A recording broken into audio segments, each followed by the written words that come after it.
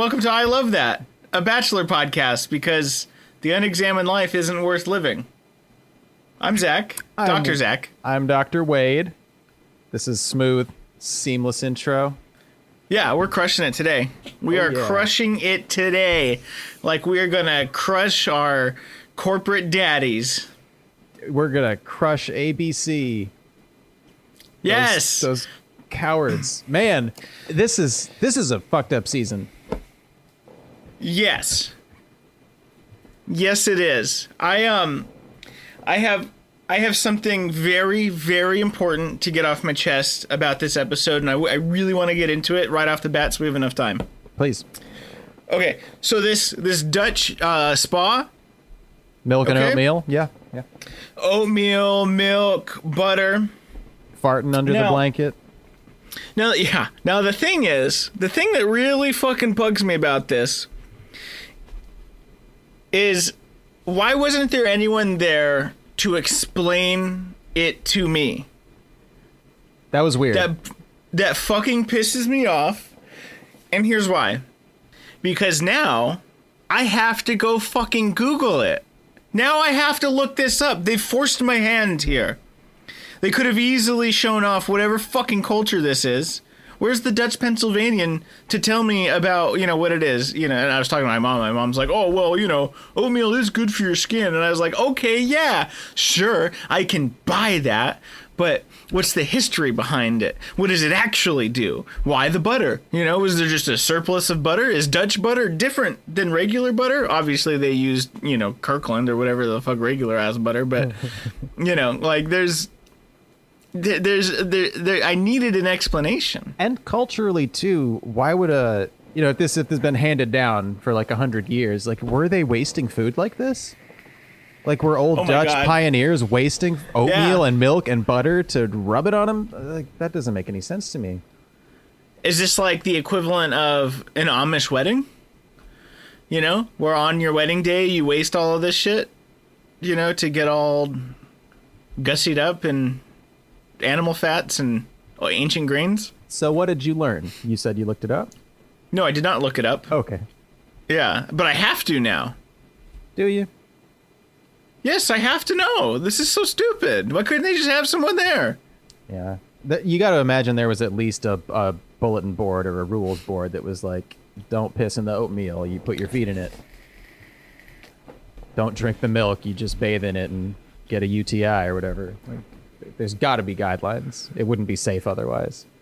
There's got to be guidelines, yeah. There has to be. There just has to be. Yeah. I could not be more upset. I've also noticed this is the second or third season in a row where there has been some kind of spa day that involved people thwacking each other with dried brush. Oh, yeah. I didn't know that was a thing until this show, just smacking each other with leaves. And I wonder if it is even an actual therapeutic thing or if it's like a Thai massage where it's like, I can't believe they're paying us to like step on their backs and break their spines and hurt them. Like this is, we tricked them. We told them it was, a luxury. It's interesting. So I got a Sakyant tattoo in Thailand by a one of the monks out there in a jarn. And at the end of it, he bequeathed the powerful Thai words upon my tattoo and threw water on my back where the tattoo is. And then he did, in fact, hit me with shrubbery afterwards. So maybe there is some common theme going on. There's in these spa things or some ancient power thing going on. Yeah, like in a burning sage. Like I could buy that. That's old school. The whacking with shrubs, but the wasting milk, butter, and oatmeal.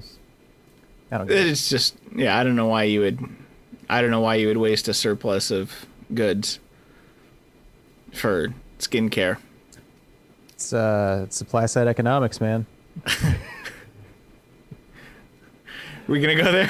So I'm sorry. Do this? We spent so much time before the podcast having this conversation, and I need to wedge it in a question I have to you, like if I can get serious, because The conversation around this season has been messy. The season has been messy. It's been weird. So like, is it because we're culturally at a point where we can't have nice things in escapism anymore, and we have to deconstruct it in like a culture war fight because late stage capitalism has left us with no other avenue of satisfaction? Or have we just outgrown this show?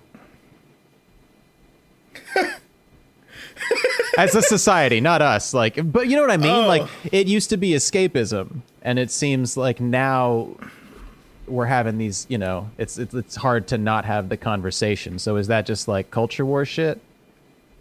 Or is the show like dated and it's been on too long and it like needs to be better at representing? I think it's both.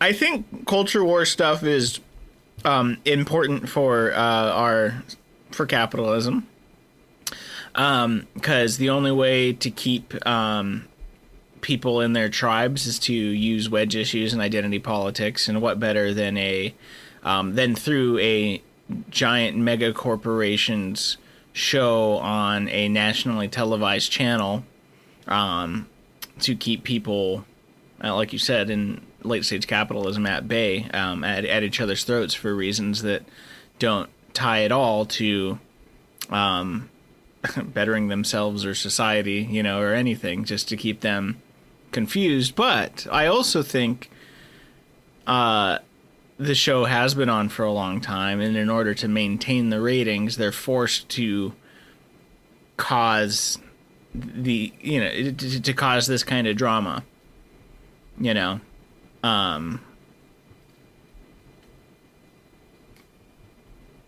So, you know, although I do, and I don't know, I'm not an ad guy, I'm not a ratings guy, but I think that for me, more people want to watch a love story than they do a love story with drama, you know, messy, like real life, than something that's, you know, that culminates into a waste of time. And boy, has this season felt like a waste of time. A complete fucking waste of time. I just, like, I know they don't last, whoever he picks, Rachel. Mm-hmm. There's just no way that it lasts, and nothing's of value here. And did we talk about this last week, where how are they going to do all of those great men on Tayshia's season with these young drama-ridden influencers? Yeah, or Peter's women. God, I want a Paradise so bad. And Me too. And I think you make a valid point. I wouldn't... it's hard to remember because they reward the bad behavior, but I'm sure there are a lot of decent women in the ranks here. Like, you know, your Katie's and... Oh my God, Abigail, yeah. Katie, Michelle, Bree, Piper, Maggie. Yeah, there are a million of them. there are good ones. I don't know that they're gonna get picked. You're right. It's gonna I'm be jaded from the edit. all Demis. I'm jaded from the edit. I know, we're gonna get Blake and Demi again. Like, okay, cool. Yeah. That's what we need. Yeah, and speaking of the edit on this season, like, yikes.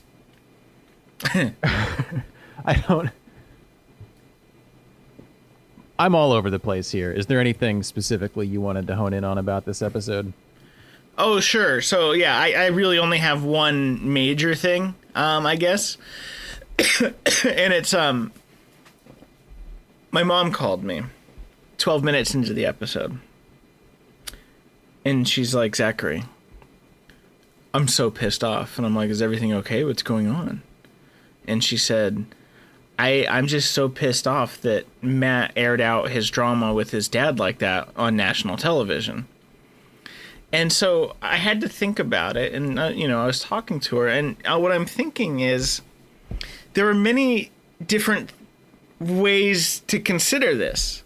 One, the producers knew about it and knew that it meant something to Matt. And so they did their little meddling and brought him in and, riled Matt up to have this conversation. Or Matt knows that he'll never get this conversation with his dad unless it's for the show, so he just used the opportunity, Or yes, he's actually a spiteful little bastard who wanted to air out, who wanted to put his dad on blast on national TV. And honestly, I don't think Matt's that conniving. I just don't. So it's either producer meddling, it's just producer meddling. They riled him up to have the convo, and I feel bad for the dad, but have you seen New Girl? I've seen episodes. Okay, so Nick Miller's dad's a con man, right? And total scumbag. And he comes back into the show, into Nick's life out of nowhere. And Nick's trying to tell Jess to hey, just stay away from this guy. He's a full-on con man, yada, yada, yada. So Jess goes out of her way to engineer a situation in which they are forced to speak to each other and try to overcome a problem. And at which point, the dad says, well, son, let's go to a ball game tomorrow. I know everything sucked. We had this moment, just like Jess had engineered. So let's go have a ball game. Let's go to a ball game and hang out, whatever. We're finally going to do some father-son time. And in the morning, he leaves before he can have that father-son moment with Nick. And so I just get the feeling that even if it was any of the above of, Matt engineered it, producer meddling, whatever, this is only good if you follow it up with actions. The words have to be followed up by actions from the dad. And honestly, it remains to be seen. I don't know if I'm going to get the answer. I don't think anything's going to happen. There's a reason why you have shows like fucking New Girl that have a fucking bit about the dad just disappearing, And this isn't even anything racial. It's just sometimes there were bad fathers, And as someone who doesn't have a father, at least he's got one. True. And I was thinking, would I trade a shitty dad for no dad? And in my own personal experience, I don't think I would. I think I would just choose no dad. I was curious, given your not having a consistent biological father in your life, how you might feel about it. Not the same thing necessarily, it's dead to absent, but it is man, I don't. Again, it's trying to even wade into this conversation. I'll just say I did listen to the Bachelor Party Rachel Lindsay podcast where they dissect this from the appropriate perspective, and I think it's a good listen. It's only a half hour one, but they kind of concisely explain sort of what the problem or how people saw this. Obviously, the absent black father stereotype. I know, and I was like, I can't believe they're doing that. And that's what I was talking about with the edit beforehand, because they touched on this, that we don't know Matt James, we don't know anybody, and it seems like part of me was like, Matt, he keeps saying this on every one-on-one. He's like, commitment, relationships, my absent dad, and I'm like, was he just singing this song the whole show, or have they edited it to make this his thing? Matt's defining characteristic is not that he's an athlete, a founder of a charity for children, or a New York socialite. He's a black kid whose dad sucked. And is that what ABC, with the first Black Bachelor, are they just doing their ABC thing where they're they're trying to tell his story, but from their perspective, and it looks like The Blind Side or some, it's not. We're such cynics now. No, and I hate to be, but that was a big takeaway that people had, and you observed, this was not for television. Your mom caught it too. That this, if they wanted to have this conversation, I think they could have had it outside of the show, and a lot of people think producers just got in Matt's head and were like, yeah, this is your story. Let's talk more about your dad. You think your dad's the reason you've never been in love and can't commit to people? And I'm like, what about your deadbeat dad? And like, I thought the interview was awkward because, you know, like, I'm not forgiving the father for his part. I don't know the fucking details of their life. But when he came in, he was like, I thought we were here to celebrate. And Matt was like, no, like, you left me and mom, and I didn't need shoes and pizza. I needed a dad. And it's like, it really stunk of producer manipulation that no one knew what this was. And even Matt's tweet after the episode aired was like, I think he kind of recognized, like, oh shit, like ABC sort of played me on this one. Like, they got me to play into this you know, what the stereotype of like the fucking way that, you know, and it makes me wonder because really I've given he tweeted that. No, he. Oh my god. Well, here I've got it pulled up. It was like, I wanted to say, too often we see dangerous stereotypes and negative depictions of black fathers in media. They have consequences when presented without context. I hope people watch this conversation with nuance and care. So I think even Matt is recognizing that, like, those whoa. filthy bastards. And as hard as I've been on him, that like, oh, Matt, like, he's a Republican, and you know, and like he whatever is probably conflicted about being biracial or gives preference to his white side. And this is not my fucking judgment to make at all, but like, after what this show has put him through, like, it's got to be a growth experience for him. Like, even if I think he's like a little hollow and fake and he's just like trying to impersonate Tyler, and like, you know, like what the show has kind of like kicked him around to do is, I mean, fuck, I don't know. I'm signaling with him. I'm sympathizing with him a lot more. That like, goddamn, it must have been hard to have been brand new to the franchise with the weight of being the first Black Bachelor, and then to have them edit your story like this. Oh. And he's probably going to end up with the racist one. I know, right? Yeah, so it really, yeah. I mean, there you go. It's producer manipulation. Yeah. Incidentally, too, his talking head over Serena P from the previous episode appears to be from the same talking head after his conversation with his dad. Yeah, I saw that. I was like, I feel like I've seen this. Just, you know, more producer manipulation stuff. So gross. You know what else is gross? Is that it seems like whatever conversation he has with his mom on the next episode is going to be upsetting also. Maybe not Peter Barb levels of upsetting, but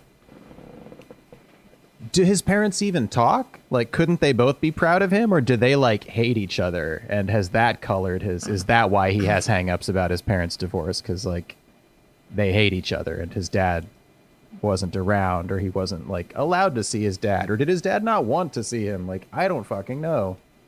Yeah, and I don't think it's our place to know, you know? And yeah. So what we should have been watching is a love story. And like, the best part of this episode is these three women, they all think they're in love with him. Either they are or they aren't, but like, they feel like he's the one for them. And I wish I saw more of that, you know, journey of them developing these relationships, you know?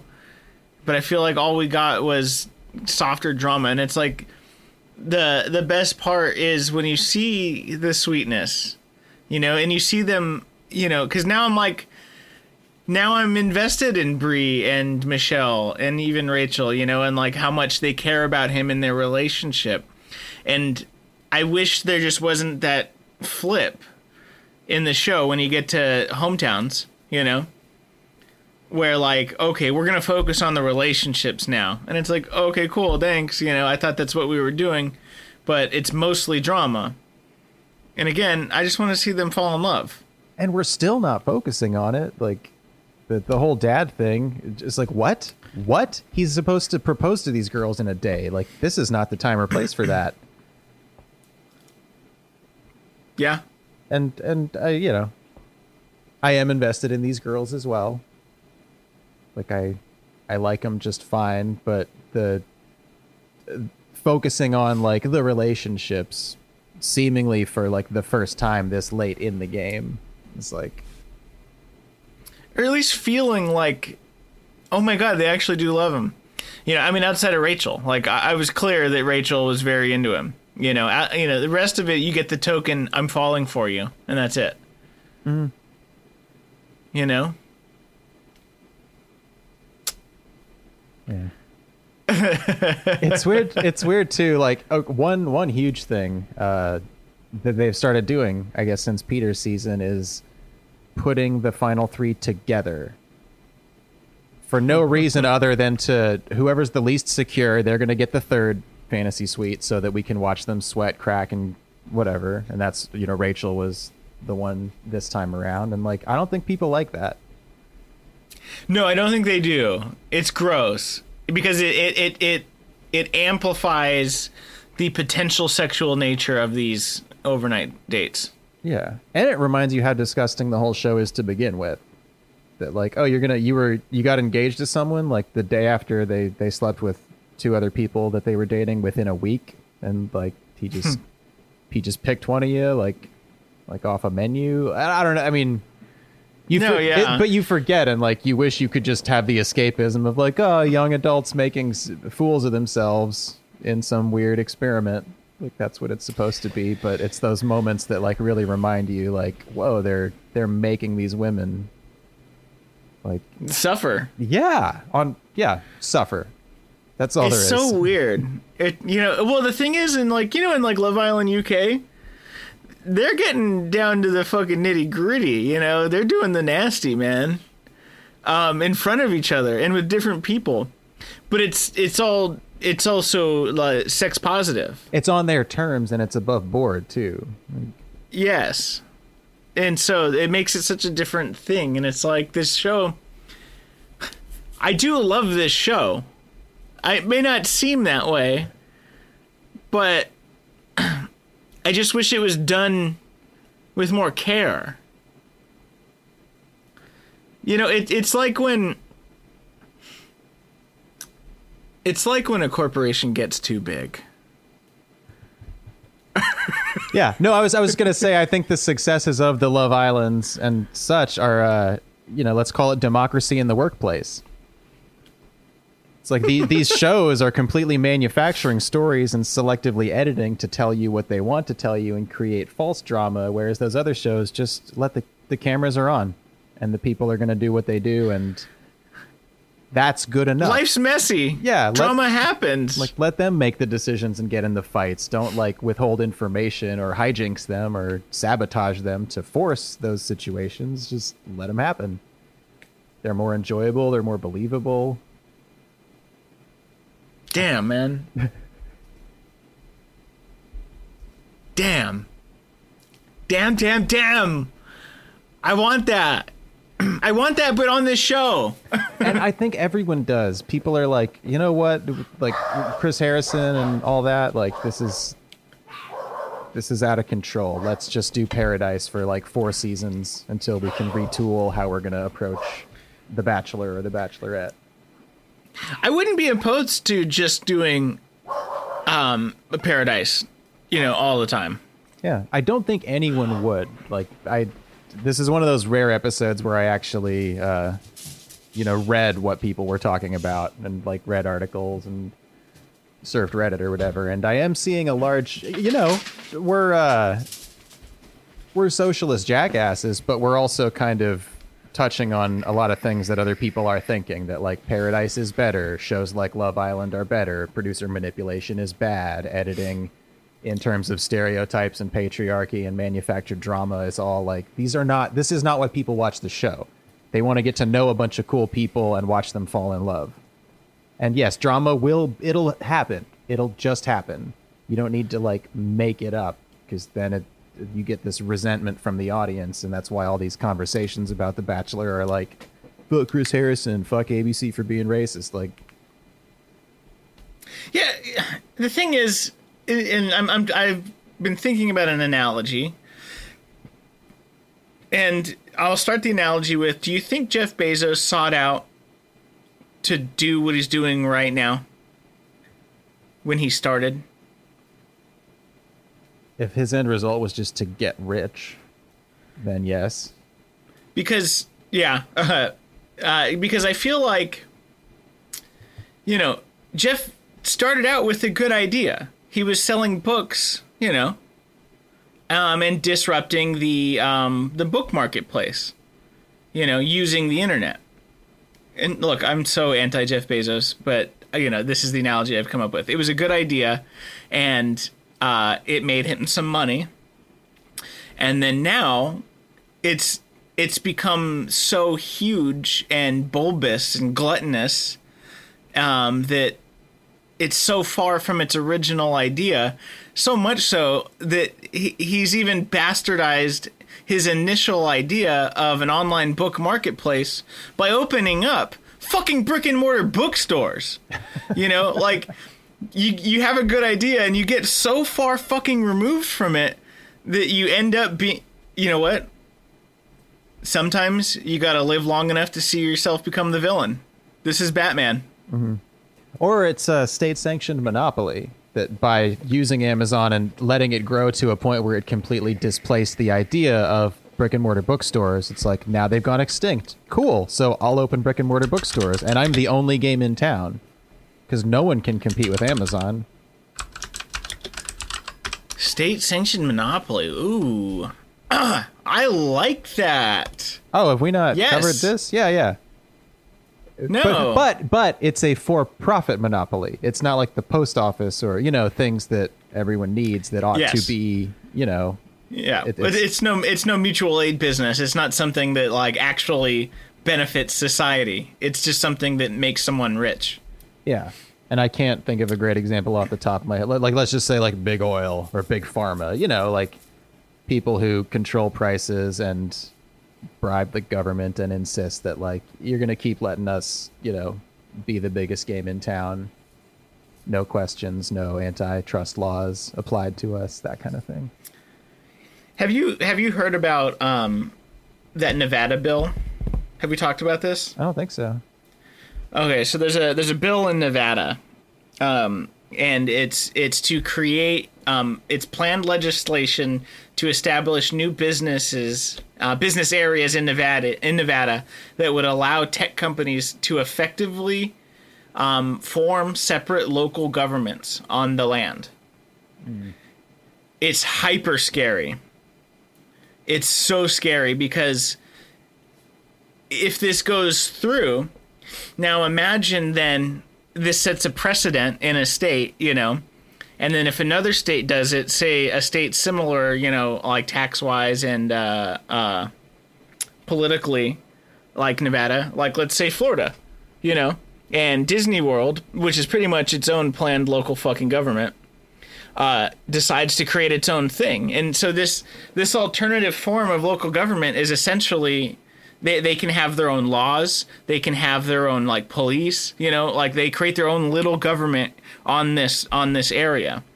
And that's super scary to me. And I think we need more disruptors in this area, in this sort of industry or specialization, because essentially The Bachelor has gone so far from its original idea that it's bastardizing it, and these upstart young shows like Love Island and 90 Day Fiancé, it's so much better. And I think we need to get back to brass tacks and the roots of what the idea was. Otherwise, you're going to have a Bachelor Nation city create its own laws and government, you know, and it's not going to be safe for the people that are on the show. Agreed. And I think it speaks to the show being around so long. Anything that is a successful capitalist enterprise is bound to prioritize the wrong things at a certain point. Like now, it's stoking culture wars and trying to appeal to everybody without being accountable for any kind of positive change. And it's great for the advertisers, but everyone hates the show now. It feels so calculated. But you know what I mean? That like people complain about the show. Like I feel like the minority is people who can still just view it as escapism and drink their wine and be like, haha, beautiful people Exactly. crying. Yeah, like, look, we love this show, and yet all we do is bitch about it. Although, if you think that's the case, go back and listen to us talk about Tasha's season. I was gonna remind people that we were nice on that one. She was so good. It felt good. Fuck, I mean, if you had removed Luke from Hannah B's season, it would have been great. Yeah, Well, it's not like they don't know how to make a good season. exactly, so I don't get it. I just don't fucking get it. Yeah, just hands off. Was it intentional? It feels so fucking calculated. Yeah. I just don't see how they could botch it so bad. Like, literally, you had the most representation you've ever had this season. Just edit it like they were all white. Just, like, treat it like a normal season, for God's sakes. Like, don't, like... But it's not a normal season, Wade. Our waspy values are being attacked. You know what's extra scary about that Nevada shit? Oh, please. They already did this. Like this, they did this shit 100 years ago. Like company towns where like the corporation like created a municipality and they like provided the housing for everybody in the town, and the town had to pay them for their housing, and they would get coupons instead of money, and they had to buy their shit at the company store. Like it's fucking it's serfdom. It's sharecropping. It's borderline slavery. Like why are we? Oh yeah, we're close to feudalism. But just the idea, oh God, the idea of corporations having the rights to like, oh no, you can buy a city and write your own laws. What the fuck? Like, who keeps you in check then? Who are you accountable to? Exactly. Well, and then it becomes, well, as long as you're making money, And it's like, the next step here in this Nevada thing is let's say Tesla goes out there, right? And invites its workers to come live there, and then sells them a loan at a predatory rate, and then, as we were just talking about, they become serfs to Tesla to pay for their house. You have to keep working for Tesla, and then their kids have to work for Tesla because they inherit the debt. What's the safety valve of people getting in debt to a company that they work for in one of these fucking alternative forms of local government? That's a good question. Another is that they're going to need service people. It's like everyone who works at Tesla, they're not also going to work at the grocery stores and gas stations or EV stations or whatever. Like you're going to need an underclass. Like, let's pretend Tesla does provide everyone with good housing and it's not a predatory like enslavement situation. Like that town is still owned by the company, so what would they care, if at all, to like infrastructure or fast food workers or like yeah. I mean, as of February 3rd, they have it hasn't been introduced yet, but they have people they have a company that's committed to developing a smart city east of Reno. Wow. Well, for all our Nevada listeners, you gotta organize against this, man. Yeah, fucking do something. Good God. I mean, and then, and these companies don't even like organization amongst the workers. Case in point, Amazon. Yeah. Going out of his goddamn way. I know you're listening, Jeff. Anyway. Sorry to go on that tangent, but that's just how it feels to me. Is the idea was selling books out of a garage to disrupt an industry, and now it's state-sanctioned capitalism or state-sanctioned monopoly. Yeah, it's weird how a disruptor, turns into oligarch, whatever you'd call it. Like oligarchy, yeah. It's like a revolution for who? To what end? To become a god on earth and be above the law. Fuck you, Jeff Bezos. Yeah. You weird looking motherfucker. Why they always gotta look weird, man? You know what? No, I'm gonna character attack him. Like, you see the Mark Zuckerberg photo with the entire caked on sunscreen? Yeah. As he's surfing? What's going on? Like, why do these people appear to be robots? Yeah, and Musk and it's gotta play into their personalities that like. So run with me on this. Yeah.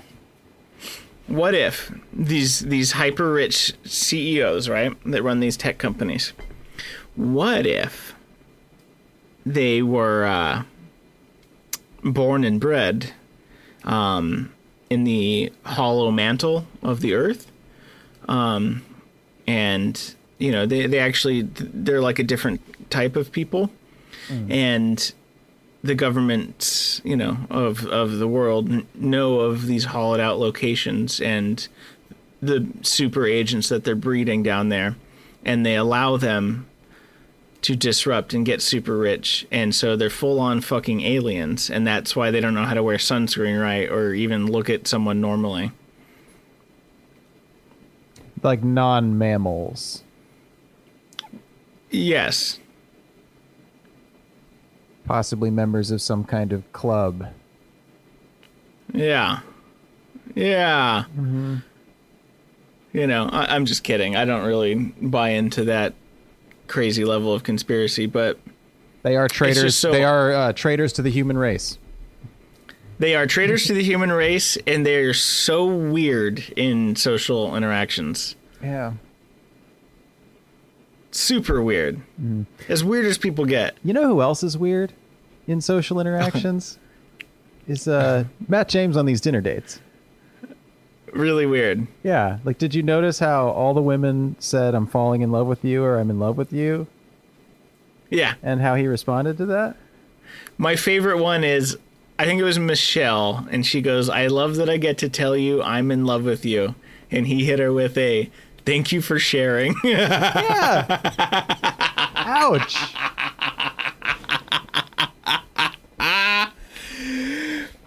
But seeing her express that emotion and feeling of love, I love seeing that.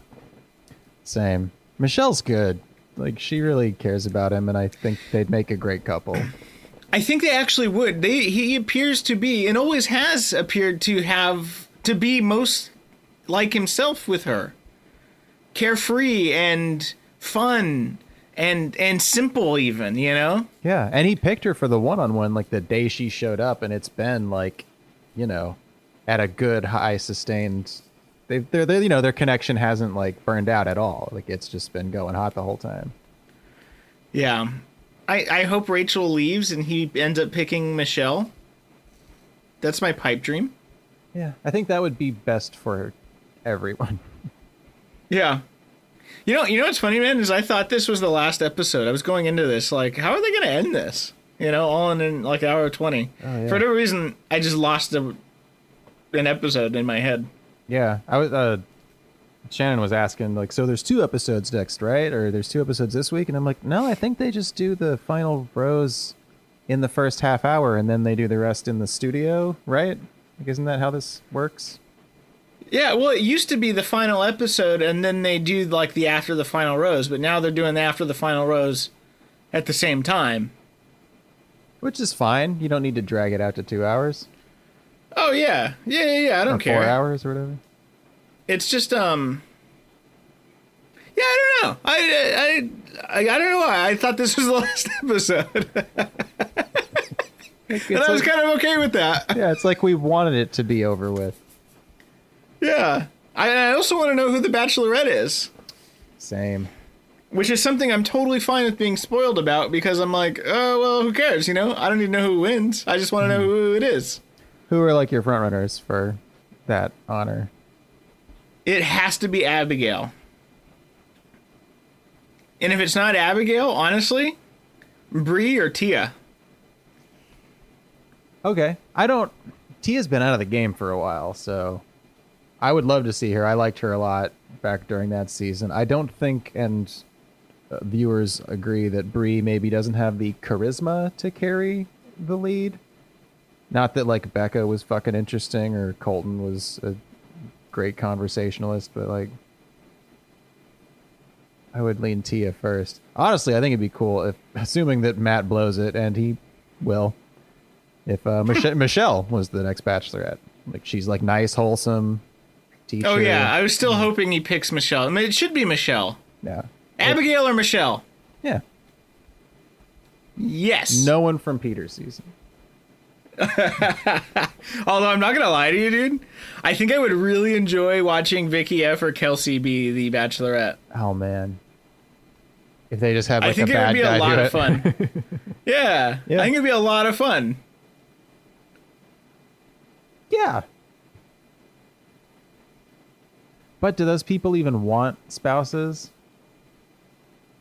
I don't know. Yeah. If they're there for the right reasons, they will. That's what like the first thing on my notes here is I don't think Matt wants a wife. And like not to just completely dismiss him as a New York party boy who just wants to like get back to doing Instagram work, you know, taking pictures of his abs with Tyler or whatever. But like I don't think he wants a wife. And based on his like connection with these women, it's always felt a little off to me. Like at these dates, Michelle's like, "How are you going to stay in love?" And he's like, "That's a good question. I've never thought of that." And Bree was That like, was so funny. I want to know where your head is at. Like you're not being real with me is the subtext I'm reading here, that like, Matt, please give me something real. Show me emotion, or that you like want to fucking spend the rest of your life with someone. And he's just like, "That's a good question." Like his responses are all so just fucking diplomatic and like removed from love, romance, chemistry. Like I don't feel like he's really in this. I can't believe he said, "I've never thought about staying in love." What the fuck, dude? How do you think this works? It takes work. You can't. I mean, you know, I am an unmarried man, but I've been in relationships, and it's not like, "Hey, I love you. I love you too. Okay, cool. So, you know, you want to like cook pancakes and then, you know, drive around town and look at stuff, and that's just every day." Yeah, you know, life happens. For life. We're good. We're in love. We did it. Yeah. Hey, good morning. I love you. Oh, I love you too. So today you wanna eat oatmeal, and then I'll go to work, and then we'll come back, and like, you know, nothing bad will happen in my life that I need to share with you or need a rock to lean on that's gonna add some maybe messiness to it or whatever. What the fuck you mean you never thought about that, bro? And so he's never been in love. Yep. And I can't wait to see why that's his mom's fault. I bet it Old is. wooden teeth. I bet it is. I mean, whatever. Upbringing, parents, life experience. But, like, that is weird that a dude who's pushing 30 is, like, never been in love, doesn't understand commitment, still does not have closure about his parents' divorce. And I do not mean to minimize it, because I know a lot of people resonated with, you know, his talk with his dad, and that was, like, hard or impactful. But also knowing you, someone who really is at peace and has come to terms with the role of their absent father in their lives. And like, you're much younger than Matt, or you're like the same age. So yeah, I just don't, that to be honest with you. And I think that's why the discussion about his father earlier and everything there, I'm just so cold or crass about it. 'Cause I'm like, well, grow up. Life sucks. That's what happened to me.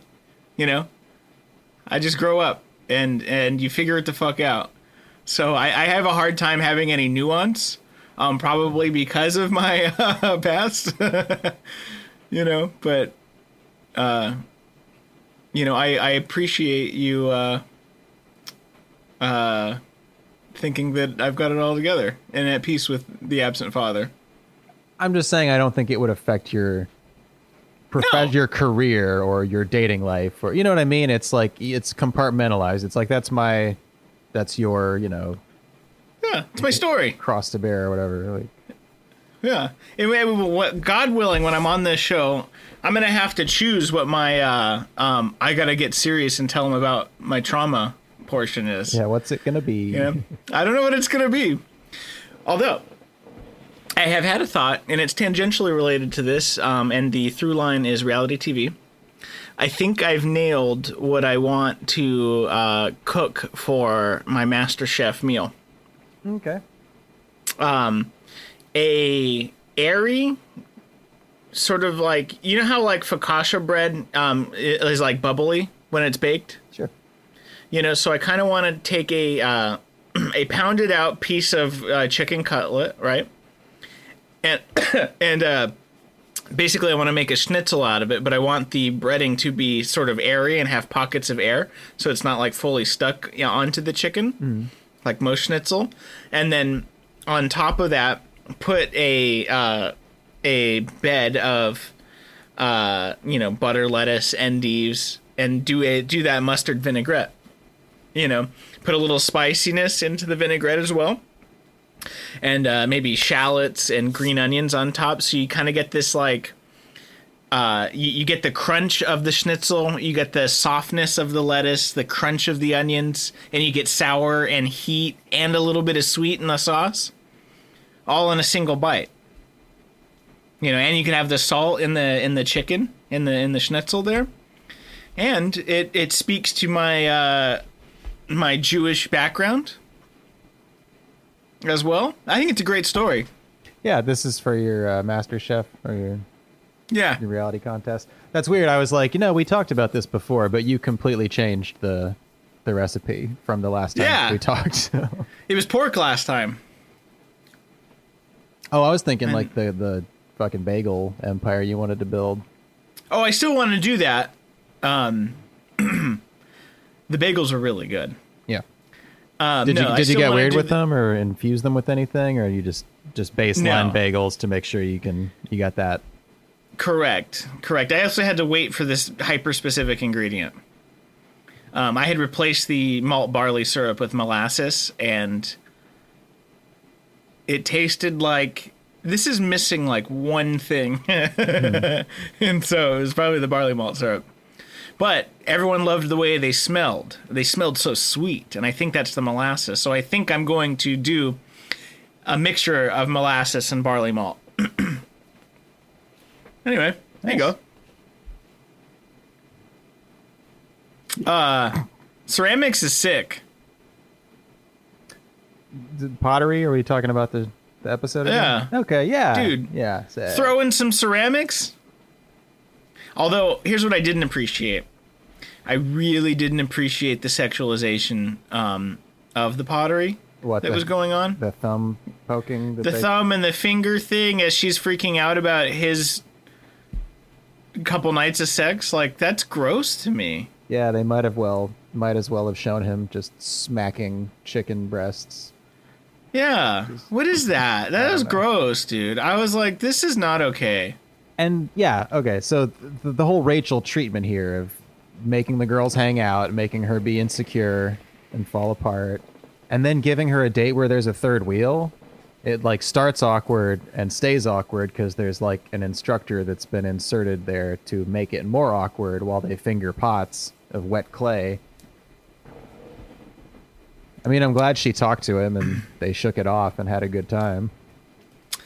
Where was my third wheel for the Dutch thing? Yeah. Come on, ABC. I need to know what's going on there. I remember all of them. Remember Tasha's one-on-ones? Yeah. For the finals and how like cute and fun they felt? I do remember that. I actually really enjoyed that. Yeah, and they just really made sense and the people got to connect on their own terms and learn about each other. Yeah, and we learned that Ivan's clearly not a Christian, and that's why he had to go home. Right? And ABC didn't want us to see someone talk about atheism. Right? Tasha, you gotta fucking lose this guy. He is not towing the company line here. Anyway. Yeah. Never been camping? It says so in her bio that she's an outdoors girl. Does it really? Yeah. So that's probably why they put her on that date. And it is odd that she seems so not ill at an ease outdoor girl. Yeah. It's a weird date too. It's like, here, we got 50-pound backpacks for you to carry. Like, go out in the woods, pitch a tent, not to sleep in. Nah, just do it. And then break it down and come back and have dinner. Yeah, we like the sexual allegory of pitching a tent. It's like I heard it and I'm like, oh right, that old joke, And then they kept saying it. I'm like, what are they doing? What are they doing here? What? Your finger in pottery, you set up this weird pitch in a tent joke. It's as not subtle as the boys in Lord of the Flies and that pig. You know, I didn't even catch that on my first read through of it. I know we've talked about this before. And it probably had something to do with capitalism. I imagine if I had read it as an adult, I'd have been like, oh yeah. But because I was like, 12 when I read it, or however the fuck old I was, it also did not occur to me. But when you go back and reread it, it's like, oh, wow, okay. Yeah. This is above board. And do you think that, like, the milk and oatmeal from the first date, that instead of showing birds and bees after the morning after, they're just, I think so. Trying to make the dates themselves reek of sexual imagery and make us all It's so weird. It's so weird. Yeah. You know, and I feel like they think they're being like coy. You know? Mm-hmm. That's how it comes off to me. It's like they think they're being smart with their imagery. And it's like, nah, dude, I watch movies and like good television, so like, and I like to discuss what's going on, you know, and the meaning behind things. And this is as obvious as the birds and the bees, you know, images. But because you chose not to do that, I now have to think this was a conscious choice to not show me those things and instead use the dates as an allegory for premarital sex. Yeah, and writing the dates around those premises is a disservice to the people. Yeah. It's like, neat, a gross date, fun. I feel uncomfortable watching this, and I still don't know any of these people or believe their love stories. Do you think he had sex with any of them? Yes. All? One? All of them. Some? All of them? You think he did an Ari?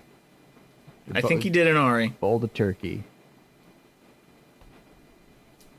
Yeah. Wow. Wow. I don't know, man. I just wish I was in love with the story at this point. Yeah. And since I'm not, I just shit all over it. So. Rightfully so. I can't wait for the next and last episode of this season. Yeah. It'll be fun to at least see how it crumbled or get closure, and then we can speculate on our next Bachelorette and our Paradise victims. They better announce that shit that night of. They probably will. They have to, right? Bachelorette is next. Yeah, I mean, and they start filming in March. Okay. So. Wait, shit. How long do we have to wait then? Are we getting a Paradise? Yeah. Is Paradise next? Paradise is way later. No, I think it's going to start in like May. Paradise. No, Bachelorette. Fuck. Yeah. Then when do we get Paradise? Paradise is always like July or August, man. But I thought they just had a Bachelorette with Claire and Tayshia, and then they had a Bachelor with Matt James. So like, Paradise is next, right? I don't know if I don't want to be the one to break this to you, Wade, but there was a pandemic. What? made timing kind of weird. What are you even saying? I've just been hanging out in my apartment for a year. I'm a chill guy. Yeah, no, they were gonna start like last March, I think. And then the pandemic happened, and I'm not going to lie to you, that entire last year is such a blur to me that I don't even know when Tayshia and Claire's season began.